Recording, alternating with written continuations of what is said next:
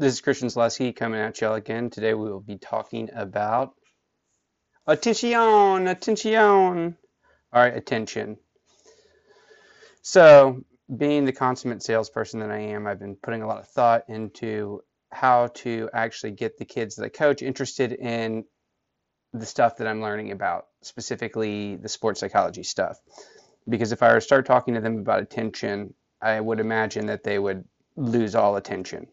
So, what I've been thinking about is starting off my talk talking about anticipation. These super athletes that everybody wants, the Michael Jordans, the LeBron Jameses, the Christian Zaleskis of the world, the people, that have the ability to predict an action before that action's even completed when they're playing a sport, as in, like, they know.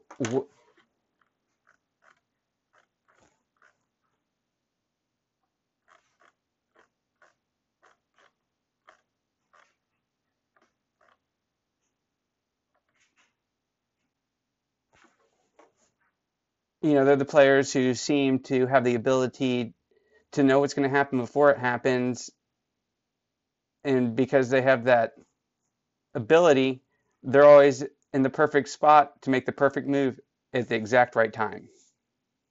These are the people everybody wants to be. People who are good at anticipating things in sports are good at doing so because they're attentive, i.e., they have great attention to certain things. Okay, so I guess I should start off by defining attention. Attention is defined as focusing on relevant cues and stimuli while blocking out all internal and external distractors. Okay, by that I mean you got to focus on the tasks at hand to get things done. Like if you're playing in a game, say a lacrosse game, a girl waving a sign isn't a relevant cue in the stands for you, so you're going to have to block that out. Basically, attention is crucial to sports success. With that being said, I just want to point out one thing, because you see these athletes on TV and they're amazing at it. According to some studies, the research suggests that the differences between experts and novice athletes in terms of sports lies in attention-related sport-specific skills, i.e. they're very talented at doing that specific skills required for their sport, but it doesn't necessarily translate to everything else in their life. That being said, all right, what these pros are good at doing is, let's think about your attention like they call it spotlight theory, i.e. it's a selective attention. Basically, it's your ability to zoom in on certain things, stimuli or visual cues or whatever it might be, while ignoring others that aren't as important.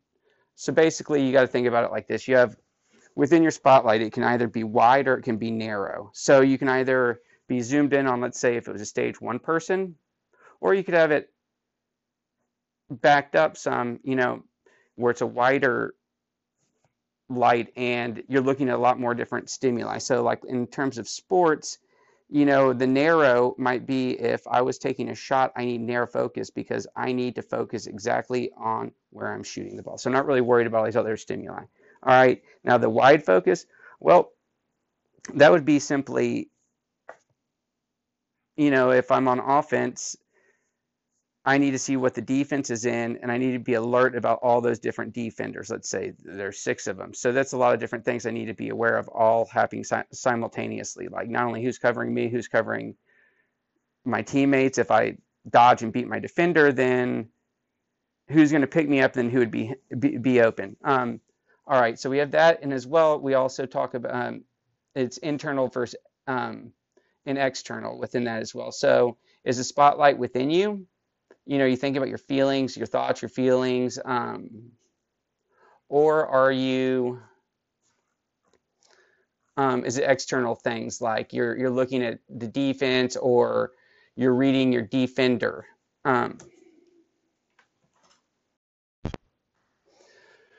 So back to the anticipation part of it. It's all about being attentive. All right, so basically you have 2 sources of information that you can use to really influence your ability to anticipate futures events. And this is in sports I'm talking about specifically. All right, so You have kinematic, which is bodily movements. So some people might just have tells. If my goalies, they tell me that when I warm them up, that when I raise my arms and my hands when I'm shooting, that they know I'm going to shoot down low. So what they're doing is looking at my bodily movements to read and predict, to anticipate where I'm going to shoot the ball. When they see it go up, they know I'm probably going to shoot down low. All right, the next thing is contextual, which is situational. Now, by that, I'm talking about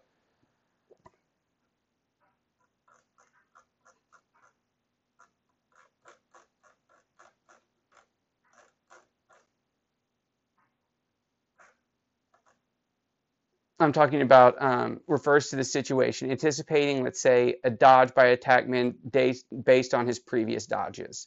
So let me break it down for you. Most players, 90% of lacrosse players, are right-handed. 10% are left-handed. All right, so that means that almost all of them are going to want to play with their dominant hand. So me being me and playing the game as long as I have, I know that typically even if someone puts the stick in their left hand to initiate a dodge, they're going to split dodge, which is more like a crossover in basketball. So I'm going to move to my left side with my stick in my left hand to get my defender to open his hips to run with me. And as soon as I see him open his hips, I'm going to switch the stick into my right hand and then cut back to my right side. So basically, a lot of players tend to do this because people tend to do what works and continue to do until it no longer works. It's kind of like how habits are formed. So basically, if you know this and you're aware, it's pretty simple. No matter what, he's going to go back to his right. You just have to trust yourself and your attention to the details of what this player is going to do, if that makes any sense.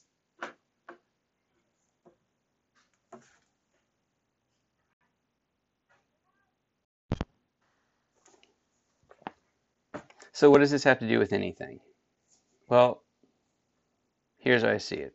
It can be just like that spotlight, big or small or any number of things. But really, the success of your athletic career depends on your ability to focus, your attention.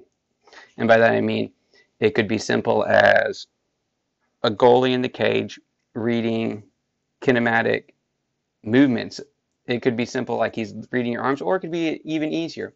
A goalie could simply look at where you are looking and anticipate you shooting there. That's one thing that would help out. So, be attentive of where you're looking and know that other people are going to be paying attention to you. Now, let's say you're on offense. You have the ball. Here's something you can do. You anticipate things. So I know that different dodges work for different situations. I know that if I get my defender and his hips are pointed towards either sideline and he's running with me and I'm carrying the ball, well, that's a good opportunity for me to roll dodge behind him because I've got him to get his hips so he's out of place. All right. That being said, being the attentive attackman or midfielder that I am, I might try to bait my defender in anticipation of him messing up so then I can be successful by beating him, if that makes any sense. And it all comes down to you just actually paying attention to the smaller cues. It's not like you just started off playing lacrosse where you have to look at your stick when you're running, cradling the ball just to make sure that it's in there. We're past those days. You can drive and talk now. So my point is, no matter how good you are, your attention to the smaller details are always going to help you out when it comes to your anticipation skills in the game.